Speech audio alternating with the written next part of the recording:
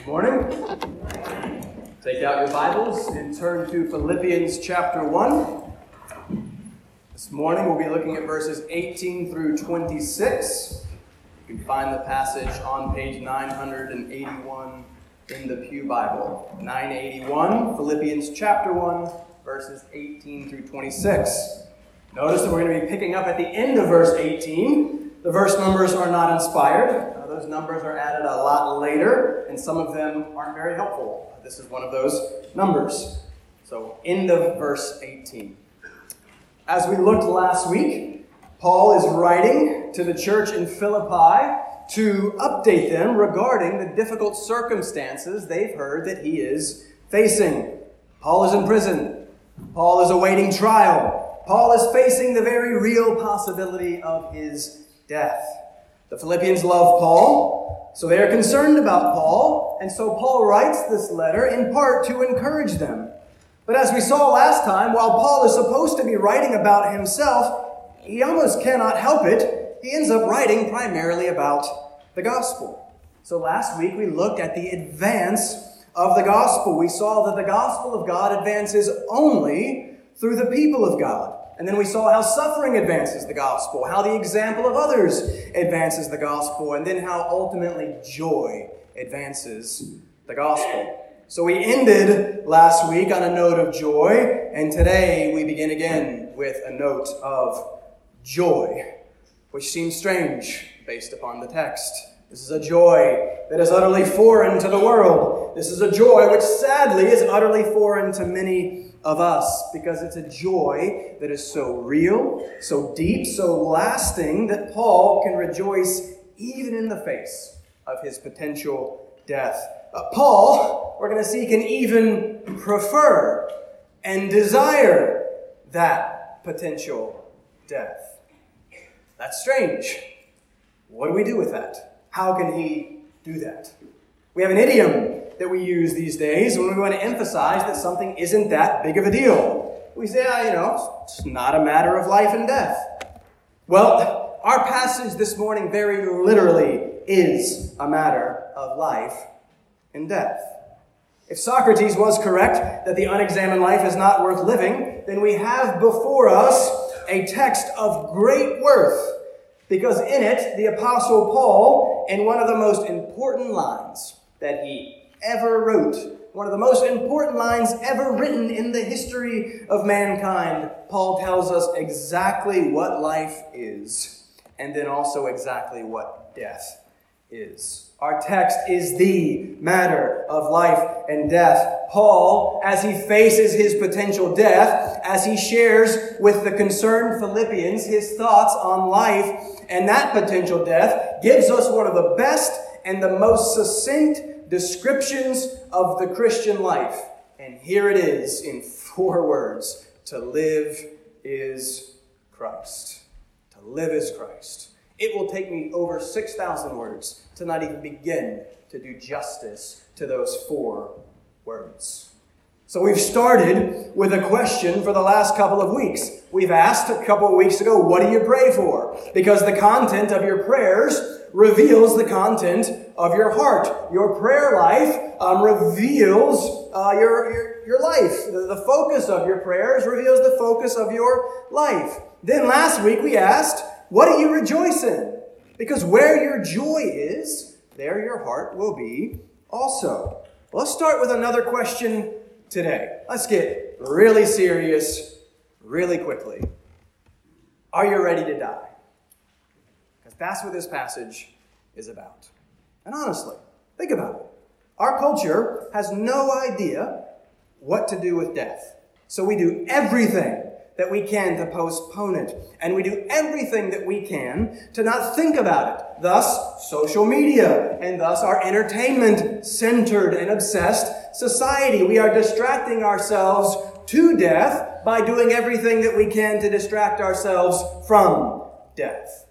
Well, my goal this morning is to do everything I can to make you think about what you don't want to think about. Instead of distract you from death, I want to direct you to death. It's coming. Your life is one day shorter today than it was yesterday. So we need to face this. We need to be ready for this. And there is no text better for that than our text. To live is Christ. I want to take that as a 4-word summary of the Christian life. Our church mission statement, we define ourselves with Paul's words in 1 Corinthians. We preach Christ crucified. Well, this is why we preach Christ crucified. Because to live is Christ, we therefore preach Christ crucified. So, I want to clear up some of your confusion on what it means to be a Christian. When I moved up here from the South, in part, I moved up here because I thought I was leaving cultural Christianity behind. I thought cultural Christianity was a thing only in the South. It's not. It's here. It's everywhere. We have a strong tendency to speak this way, but not to then live this way. We have a strong tendency to profess that which we may not actually possess. So I want to take this text and look at it in terms of what it means to be a Christian. Just basic foundational stuff. If you are a Christian, this will be true for you. If you are a Christian, then for you to live is Christ. Okay, so what does that mean? Well, there's more, but I've pulled 4 main things from the text. Paul commands us in 2 Corinthians 13 to examine yourselves to see whether you are in the faith. Well, this is the perfect opportunity to do that. If you are in the faith, then for you to live is Christ. But what does that mean?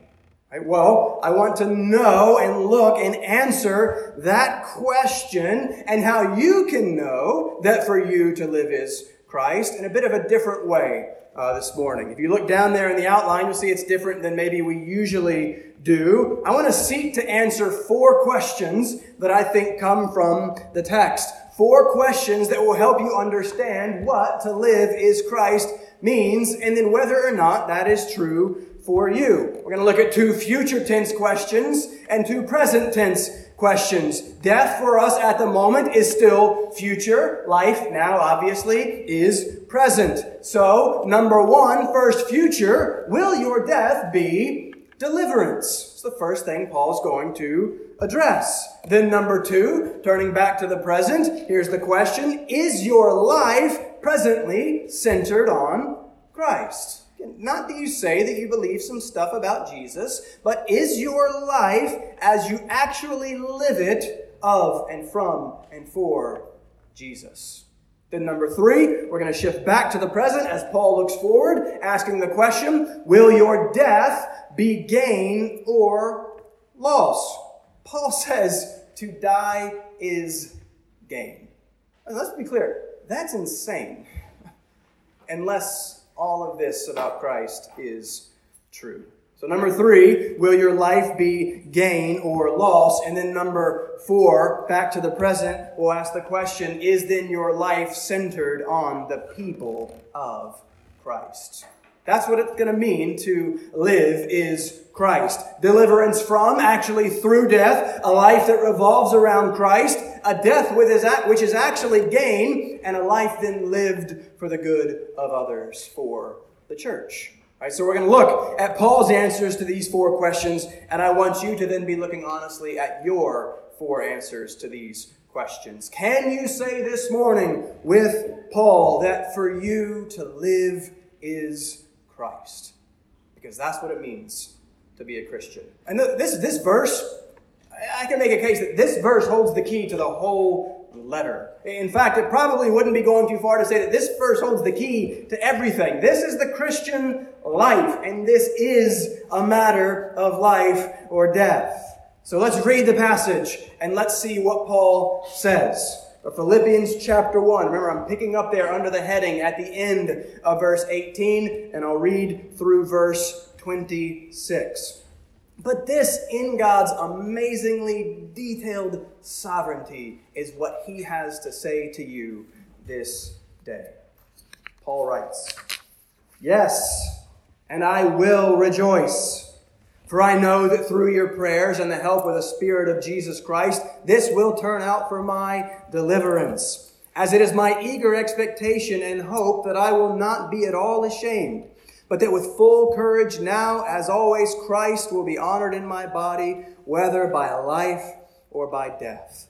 For to me, to live is Christ, and to die is gain. If I am to live in the flesh, that means fruitful labor for me. Yet which I shall choose, I cannot tell. I am hard-pressed between the two. My desire is to depart and be with Christ, for that is far better. But to remain in the flesh is more necessary on your account. Convinced of this, I know that I will remain and continue with you all for your progress and joy in the faith, so that in me you may have ample cause to glory in Christ Jesus because of my coming to you again. If you would, bow with me, and let's begin with a word of prayer.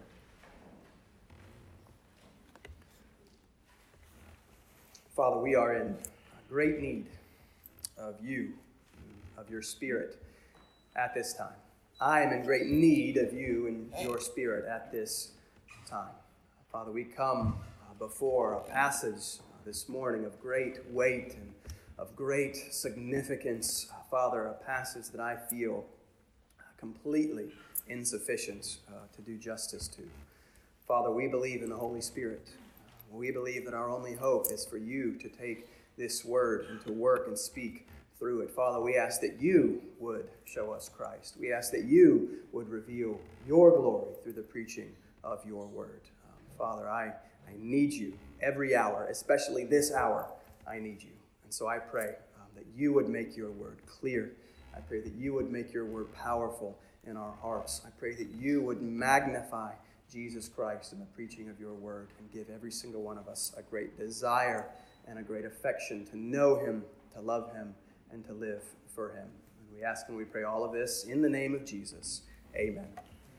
All right, so to understand what it means to live as Christ, to discern whether or not for me to live as Christ, we're answering these four questions. Our first is, do you know that you will be delivered? Can we start with joy again in this book that is frequently about joy? We're kind of taking our theme as not just joy, but it's gospel-generated joy. This whole letter revolves around Christ in chapter 2 and what he did. And it's Christ that then produces this joy that we're studying. So Paul has been presently rejoicing last week. Now he is future rejoicing. He says, yes, and I will rejoice. Why? Verse 19. For he knows that through their prayers and the help of the Spirit, this will turn out for his deliverance. Paul knows that he will be delivered.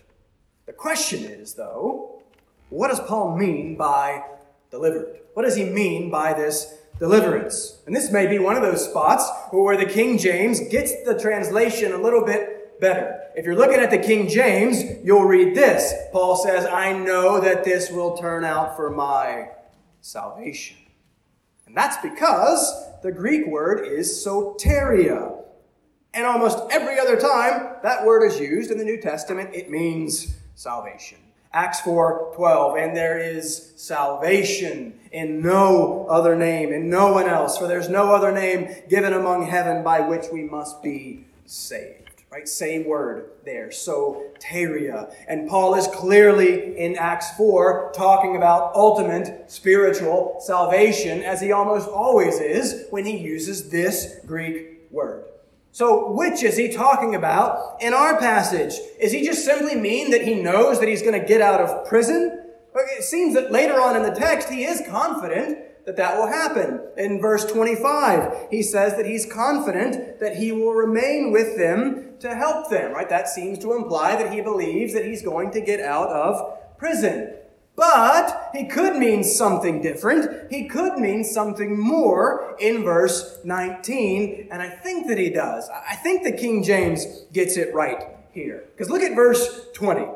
Notice he's not talking about a get-out-of-jail-free card. He expects and hopes that he will not be ashamed, and that with full courage, now as always, Christ will be honored in his body, well, no matter what, whether by life or by death, whether he gets out or whether he doesn't. And as we're going to see, Paul doesn't care whether he gets out or not. He might prefer not to get out. His concern isn't whether he lives or dies. He might actually prefer to die. His concern is that Christ is honored no matter what happens to him. What does that mean? What does it mean to honor Christ? Well, literally, the word in the Greek means to be magnified. It means to be made large. Now, not like a microscope makes something large. A microscope takes something that is really, really small and then makes it look larger than it is. That's not what's happening here. This is more like how a telescope makes something large. Because a telescope takes something that is really, really large, unimaginably large, something so much bigger than you, but that is so far away from you, you can't even see it. A telescope makes that large thing large by bringing it close, right? The object already is insanely large. You just can't see it. So the telescope enables you to see it. The telescope magnifies by revealing what is already there, that which is already big. That's how we honor or magnify Christ. We, as we'll see in a moment and next week in great detail, we show Christ to be large through our lives, how we live, and through our deaths, how we die. When it becomes clear that we value Christ more than anything else, people see that, and Christ is honored in us and through us, and he is thus magnified and glorified and honored.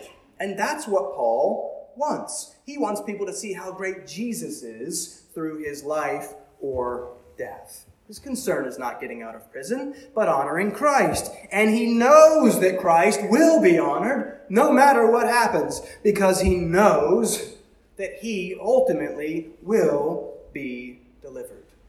And he's not worried about prison or death because he knows that he is in Christ. He knows that nothing can separate him from the love of God. So I believe that he is talking about his confidence in his salvation.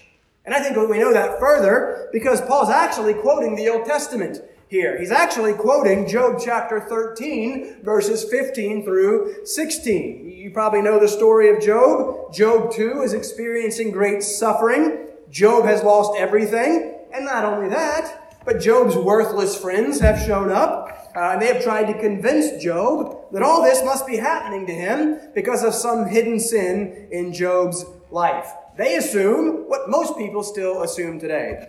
Basically karma. Something bad is happening to you, therefore you must have done something bad to deserve that bad thing. Job knows better. And so Job pleads his case before God, and he affirms his innocence. He says, "Though he slay me, I will hope in him, yet I will argue my ways to his face. This will turn out for my salvation." In the Greek translation of that, Paul just lifts that and uses that in Philippians chapter 1. And so Job, talking about arguing to God's face, talking about a meeting with God, meaning standing before the Lord, and Job knows that standing before the Lord will actually turn out for his salvation. He knows that because of his innocence in regards to his friends' accusations, but ultimately he knows that this will turn out for his deliverance because of the nature and the grace of his God, and that he will then be vindicated before his God. To stand before God and be vindicated is salvation. And that's what Paul is referencing. So that must be what Paul means here. He knows that he will ultimately be vindicated. He knows that he will not be ashamed. He knows that Christ will be honored by life or death, because he knows that deliverance, ultimate, final salvation awaits him. And he knows that nothing can touch that. He's safe. He's secure. He's courageous. He's confident, even facing death. To live is Christ first means to know this deliverance. It is to know that God will ultimately save because he has already secured that salvation in Christ. And that then gives us wonderful confidence and assurance. This is why we can face difficult circumstances with joy, because we know that ultimate circumstances are not up in the air. We know that they're already finished. They're already guaranteed. We've seen this up in verse 6. We have confidence that he who began a good work in us will bring it to completion. To live is Christ is not just to know Christ. It is also to know that you know Christ. It is to have assurance. The assurance that John writes about in 1 John 5:13. I write these things to you who believe in the name of the Son of God, that you may know that you have eternal life. Do you know that you have eternal life? Because such knowledge is critical to the Christian life. Such knowledge frees us to live the Christian life in a fallen world amidst difficult circumstances, surrounded by people who hate God and hate the things of God. Do you know this confidence? Getting back to the question from the introduction that we most want to avoid, but this text will not let us avoid. Are you ready to die? Are you confident that your death will be your deliverance? Paul is. And so he can face prison, he can face Caesar, he can face his execution with joy because he knows ultimately he will be delivered no matter what happens to him immediately or circumstantially. And it's that knowledge that makes it possible for him to say what he says next. Look at verse 21. Here it is. For me to live is Christ, and to die is gain. Second question. Is your life centered on Christ? Because the Christian life is a Christ-centered life. To live is Christ. To die is gain. Now again, just stop for a moment, for a second. Many of you have probably heard this hundreds of times. Don't do what we tend to do with these familiar Christian sayings. Oh, I've heard that. Oh, yeah, I know that one. Don't let the familiarity of this blind you to the insanity of this. Because again, like I said, this is nuts. We've got to make some effort to really try and understand the gravity of what Paul is saying here, because this changes everything. This is one of the most dramatic statements ever written. This is one of the most radical statements ever written. But by that, what I really mean is radical in the original sense of the word, and not radical how we use the word today. We use the word radical today to mean extreme. We use it to mean something extremely different from the norm or from the usual. But originally, the word radical meant something else entirely. It's from the Latin word, which just means root. And it means going back to the root, going back to the original, going back to that which is essential. Our current use of the word developed in politics, where a radical became someone who so wanted to change the very root or essence of society and government that they were then called a radical, and then the word kind of shifted to mean someone extreme because they're trying to change these core fundamental things. So we could mean both uses of the word. When I say that the phrase to live is Christ, to die is gain is radical, it is radical in the sense of extreme because it's different from the usual today. This is different than what we generally see and expect. But what I want you to see is that this is radical in the nature, in the sense that this is simply what it means to be a Christian. This is the essence, the core, the root of the Christian life. This seems extreme to us, but biblically, this is the norm. You cannot be a Christian if this is not true for you. To live is Christ and to die is gain. This isn't just like Super Paul, Super Christian something. This is foundational to the Christian life. The Christian faith is living in, with, and for Christ because Christ has first lived and died for you. Listen, if that's true, that means there are a lot of people out there, and maybe a lot of people in here, who could claim the name of Christian, but who could not clearly claim that for them to live is Christ.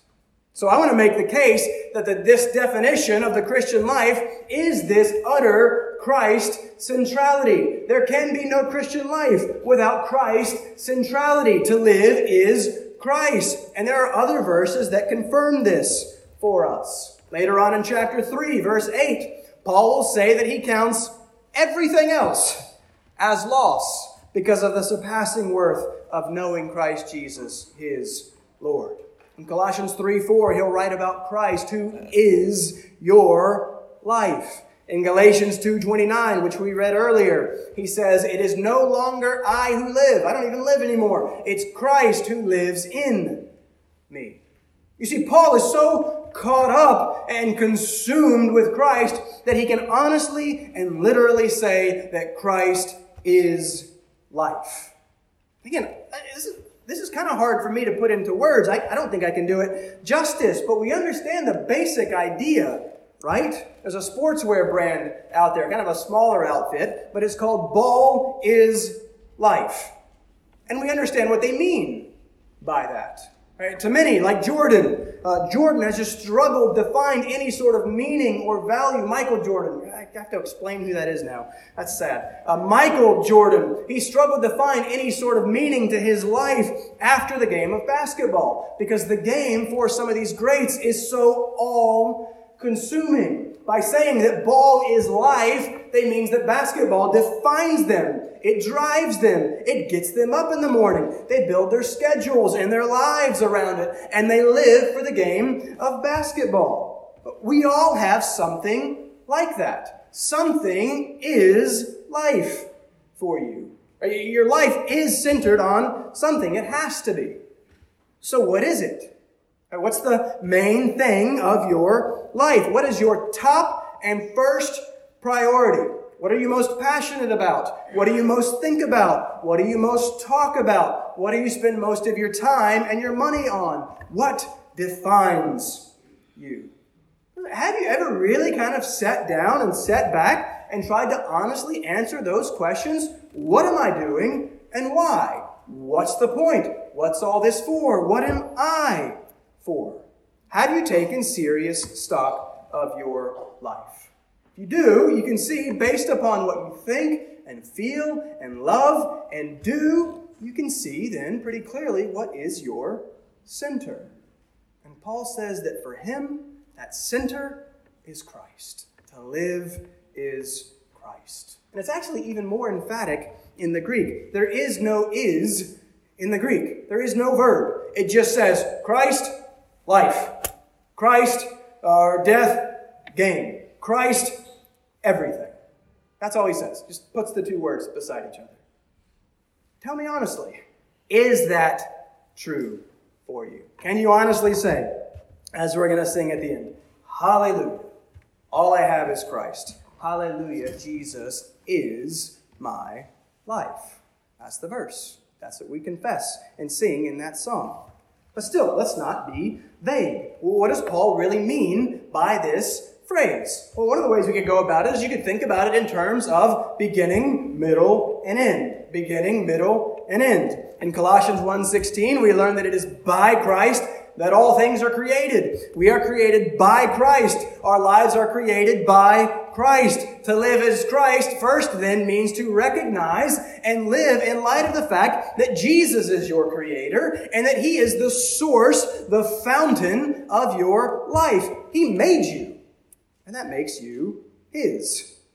Then in the same verse, we learn that all things were created through him and for him. So Christ is not only the source of your life, the beginning, but he's also the power and the meaning and the purpose of your life. Again, this is what we read in Galatians 2:29. Our connection, our identification with Christ is so close, so intimate, that Paul can say, it is no longer I who live, but Christ who lives in me. So he's the middle. He's the present of our life as well. And then finally, Christ is the end of your life. He's the purpose. He's the goal of your life. All things, you included, were created for him. 2 Corinthians 5:15 says that he died that those who live might no longer live for themselves, but for him, who for their sake died and was raised. Again, that by definition is what it means to live is Christ. It says he died for them. If you claim to be that them, he died for you. It is so that then you would live no longer for yourself, but for him. So who are you living for? Is it for yourself or is it for him? That's one of the ways that you can tell if for you to live is Christ. Beginning, middle, and end. Christ. Or we could flesh out what to live as Christ means just with the rest of Philippians. Right? You just jot these down. I'll just run through them. 1:1, to live as Christ means to be saints. It means to be set apart. It means to be holy in Christ. He shapes, he changes us. He makes us like him.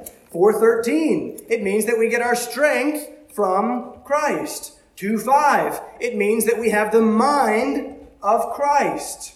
3:8, it means to count everything else as loss compared to Christ. 3:9, it means to be clothed in Christ's righteousness. 4:4, it means to find our joy in Christ. 1:29, it means to suffer with Christ. 2:11, it means to confess that Christ is Lord, not just with your lips, but with your life. 4:7, it means to know the peace of God in Christ. 4:23, it means to know and rest in the grace of Christ. And on and on and on we could go. It just simply means that for you, Christ is everything. To live is Christ. Is that true for you? One of the main things that concerns me as a pastor is for you to know this. I just want things to be clear. Right? I want you to know one way or the other. Because listen, I lived so much of my young life under a cloud of confusion, convinced that I was a Christian because I was a pastor's son, and because I went to church, and because, I believe some stuff in this Jesus guy. But here we're seeing that that's not what it means to be a Christian. In so many circles today, it means nothing more than calling yourself a Christian. It means nothing more than loosely agreeing to some things about some person named Jesus. No. Again, there can be a profession of Christ without there being a possession of Christ. James 2 is clear that there is such a thing as false faith, and that is any sort of faith that claims Christ without actually loving Christ and delighting in Christ and living in and for Christ. He either is your life or he is not. There's not a third option. There's no middle ground. You cannot have some of Christ. It's either all I have is Christ, we sang, or nothing. And listen, there's nothing more miserable, because I've been there. There's nothing more miserable than saying that for you to live is Christ, but then not actually living as if for you to live is Christ. It will rip you apart at some point. It will not work. You cannot do it. That inconsistency and hypocrisy will make you miserable. To live is Christ is not just to believe some things about Christ. That's what I thought it was for so long, but I didn't know him, and my life so clearly demonstrated that. To live is Christ is to love Christ. It's to see him for who he really is.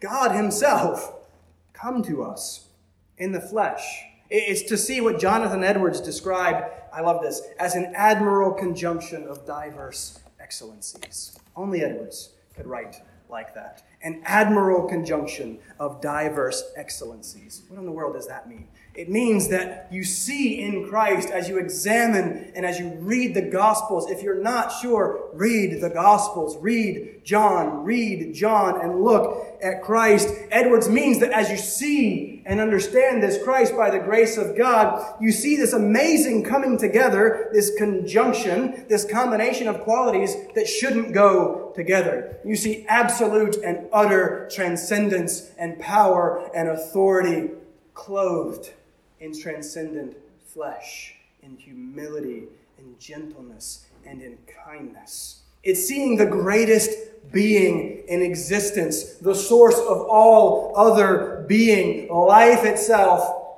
come to us. Come to me, despicable me. In all of my sin, having rejected him, flagrantly and repeatedly, having hated him, having turned my back on him, having spit in the face of my Maker and Lord, and yet, while I was yet a sinner, Christ died for me. Not once I cleaned my act up, not once I figured things out, while I was still his enemy, Christ died for me. That's the gospel.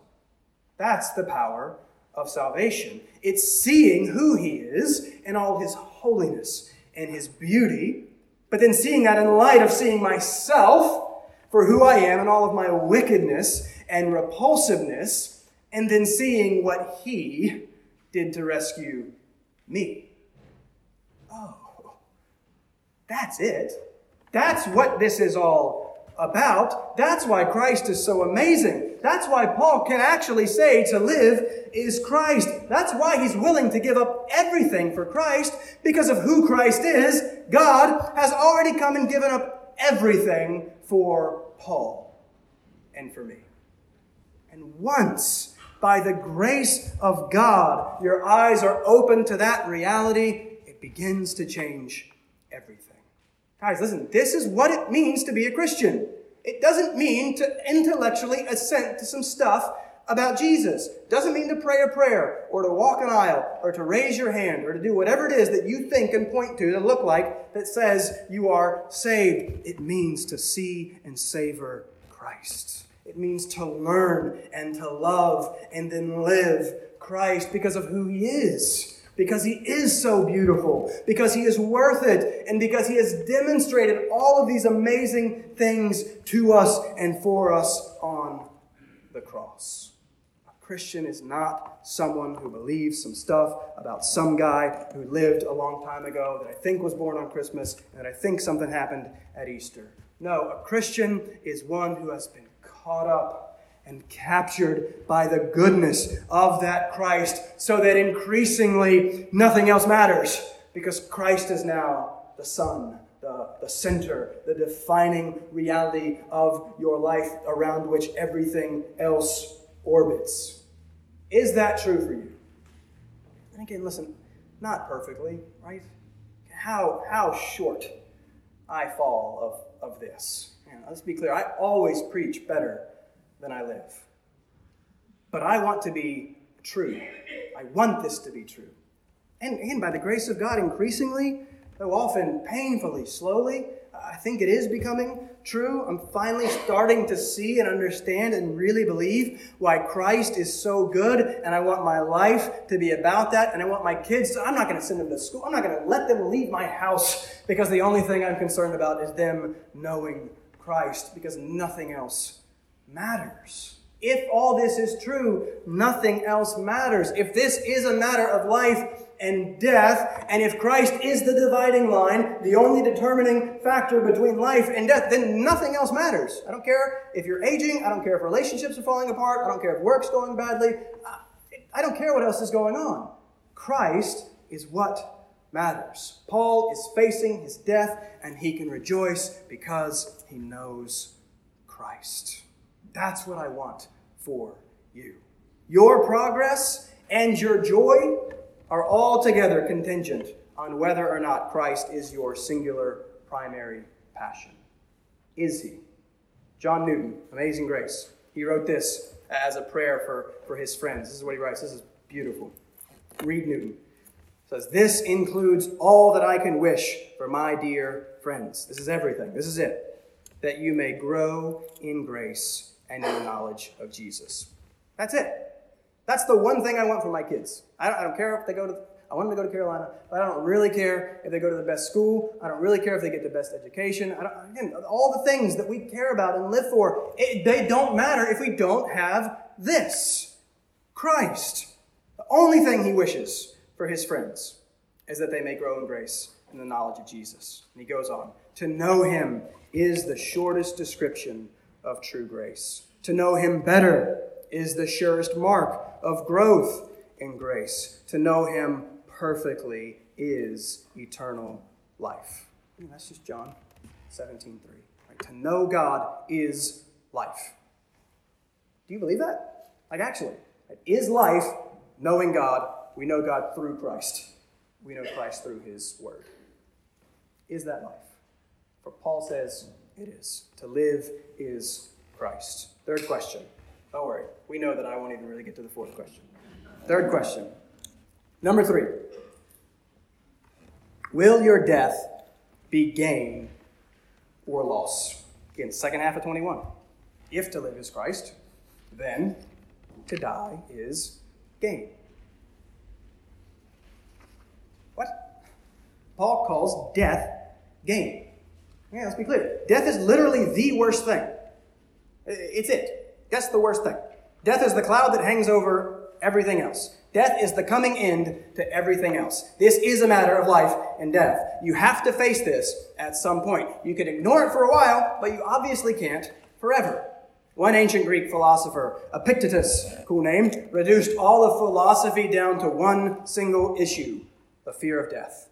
So that's what philosophy is about. It's about addressing and dealing with the fear of death. Philosophy is ultimately about learning how to live life in light of death. One of the best short books on the history of philosophy written is by a Frenchman named Luc Ferry. It's called A Brief History of Thought, a philosophical guide to living. It's excellent as an overview of a history of philosophy and how it relates to life. It's not a Christian book, but Ferry does what almost no other guys, non-Christians, do, is that he actually gives Christianity a pretty fair shake. He kind of gets it and understands it. And so it's a really solid book. But this is what he writes at the beginning. Again, this is coming from a non-Christian.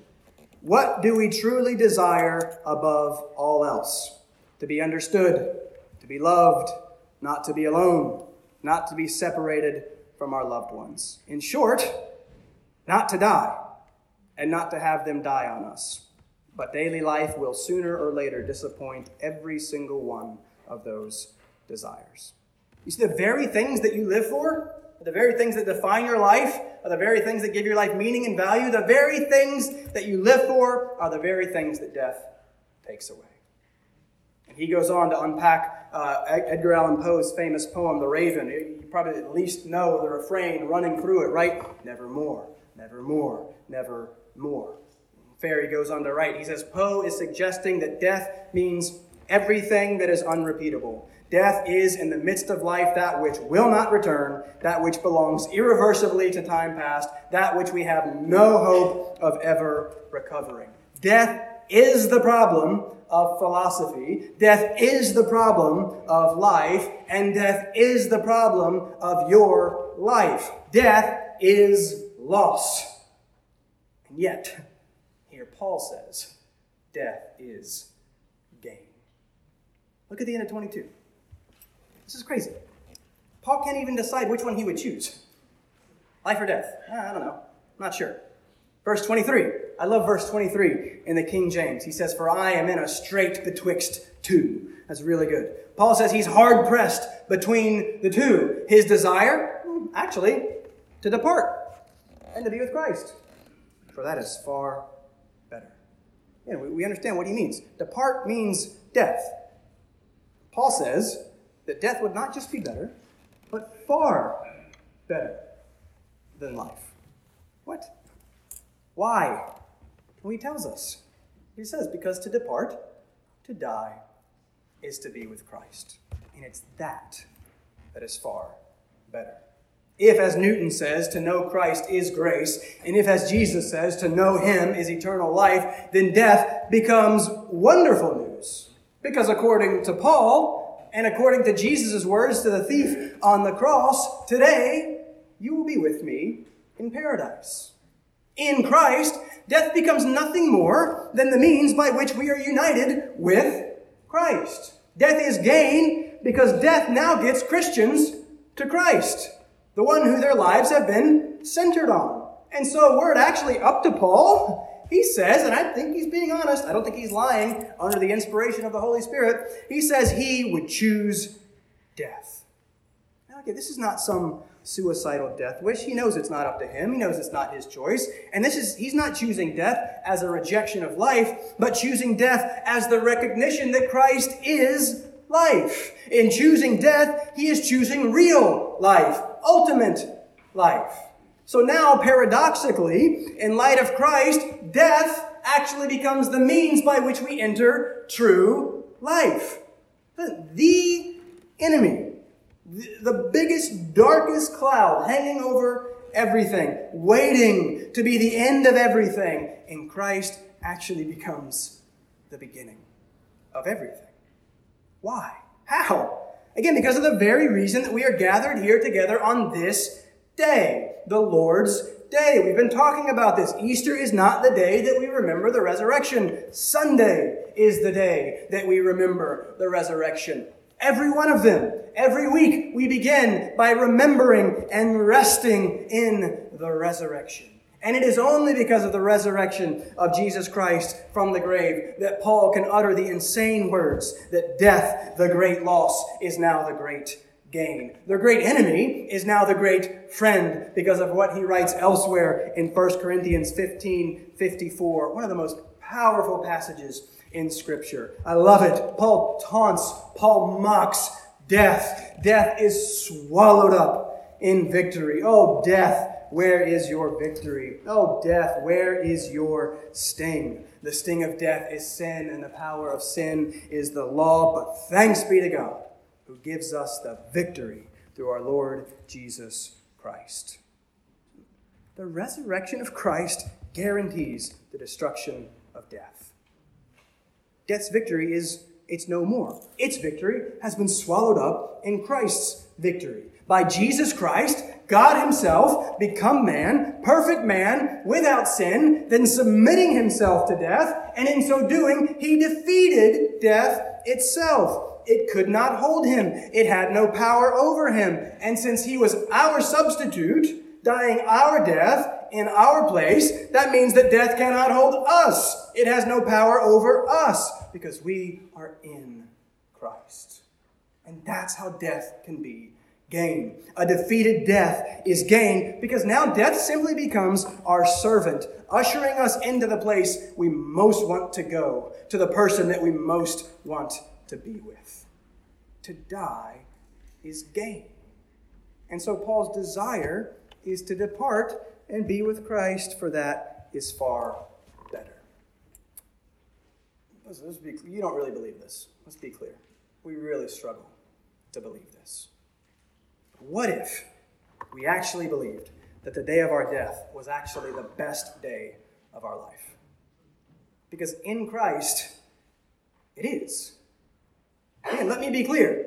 This is only true for those who are in Christ. This is only true for those for whom it is true that for them to live is Christ. If that is not true for you, if the first part is not true for you, if you are not in Christ, if you do not know him and love him, then for you, death is loss. Eternal, unimaginable loss. If you ultimately and finally reject Christ, if he is not your life, then he will ultimately and finally reject you. He will say to some of you those most chilling words in Scripture that plagued my young, unsaved life. Matthew 7:23, I never knew you. Depart from me, you workers of lawlessness. If for you to live as anything but Christ, death will be anything but gain. Death will be loss. Death will be hell. Will your death be gain or loss? There is no more important question than that. And Christ is the only answer to that question. Finally, number 4, we have no time for it. Is your life centered on the people of Christ? And that's what it means to live as Christ. That's one of the main, if not the main ways a life lived for Christ works itself out. It works itself out and shows itself in a life lived for others. Again, think about it. If death gets pulled to Christ, if it is such eternal gain, then why in the world would he not choose death? My answer would be because, I'd like to experience more life, right? I'd like to travel. I'd like to see my kids grow up. I'd like to have some grandkids. I'd like to write a book. It's all the things that I would like to do in life. What's Paul's answer? Verse 22. If I live, that means fruitful labor. What's that mean? Verse 24. But to remain in the flesh is more necessary on your account. Verse verse 25. Convinced of this, I know that I will remain and continue with you all for your progress and joy in the faith. To live as Christ equals to live for others. Paul will remain only if it's for others, only if it's for their good, so that he can serve them, so that he can assist them in their progress and joy in the faith. This is one of the main tests. This is one of the tests of 1 John. How do you know that you know? Do you love the people of God? Is your life centered on the people of God? Paul is willing to hang around and postpone that most great of things if it means the benefit of others. That's what it means to live as Christ. We live for Christ in large part by living for the people of Christ, by serving one another and seeking the good of one another. Hey, listen, maybe you're miserable in part because you think your life is for you. It's not. And so if that's how you're living, you're doing it wrong. It's for Christ. And for Christ, it's for others. And listen, it's all right. We're not going to spend a ton of time here this morning because it's coming. We're going to spend weeks on this in chapter 2. I'm preaching Philippians so that I can preach chapter 2. But the point right now is that the Christ-centered life is the church-centered life. You cannot claim to know and love Christ if you do not know and love his church. It's just not how it works. When we love someone, we learn to love what they love. Well, Ephesians 5, Christ loved the church, and he gave himself up for her. That means that if you love Christ, you love the church, and you live for and with the church to serve and to seek the good of your brothers and sisters in Christ. That's what it means to live is Christ. Honestly, is that true for you? Will your death be deliverance? Is your life centered on Christ? Will your death be great gain instead of great loss? Is your life centered on the people of Christ? Those are some of the questions that can help you tell whether or not this is true for you. Again, Paul doesn't just say to live is Christ. He says, for me to live is Christ. He owns it. Is that true for you? That's how you can be ready to die. Only by knowing and loving Jesus, the one who came to die that spiritual death so that we would never have to. The one who defeated death so that physical death would then be nothing more than the means through which we get to be with Christ. And that is far better than everything. Let's pray.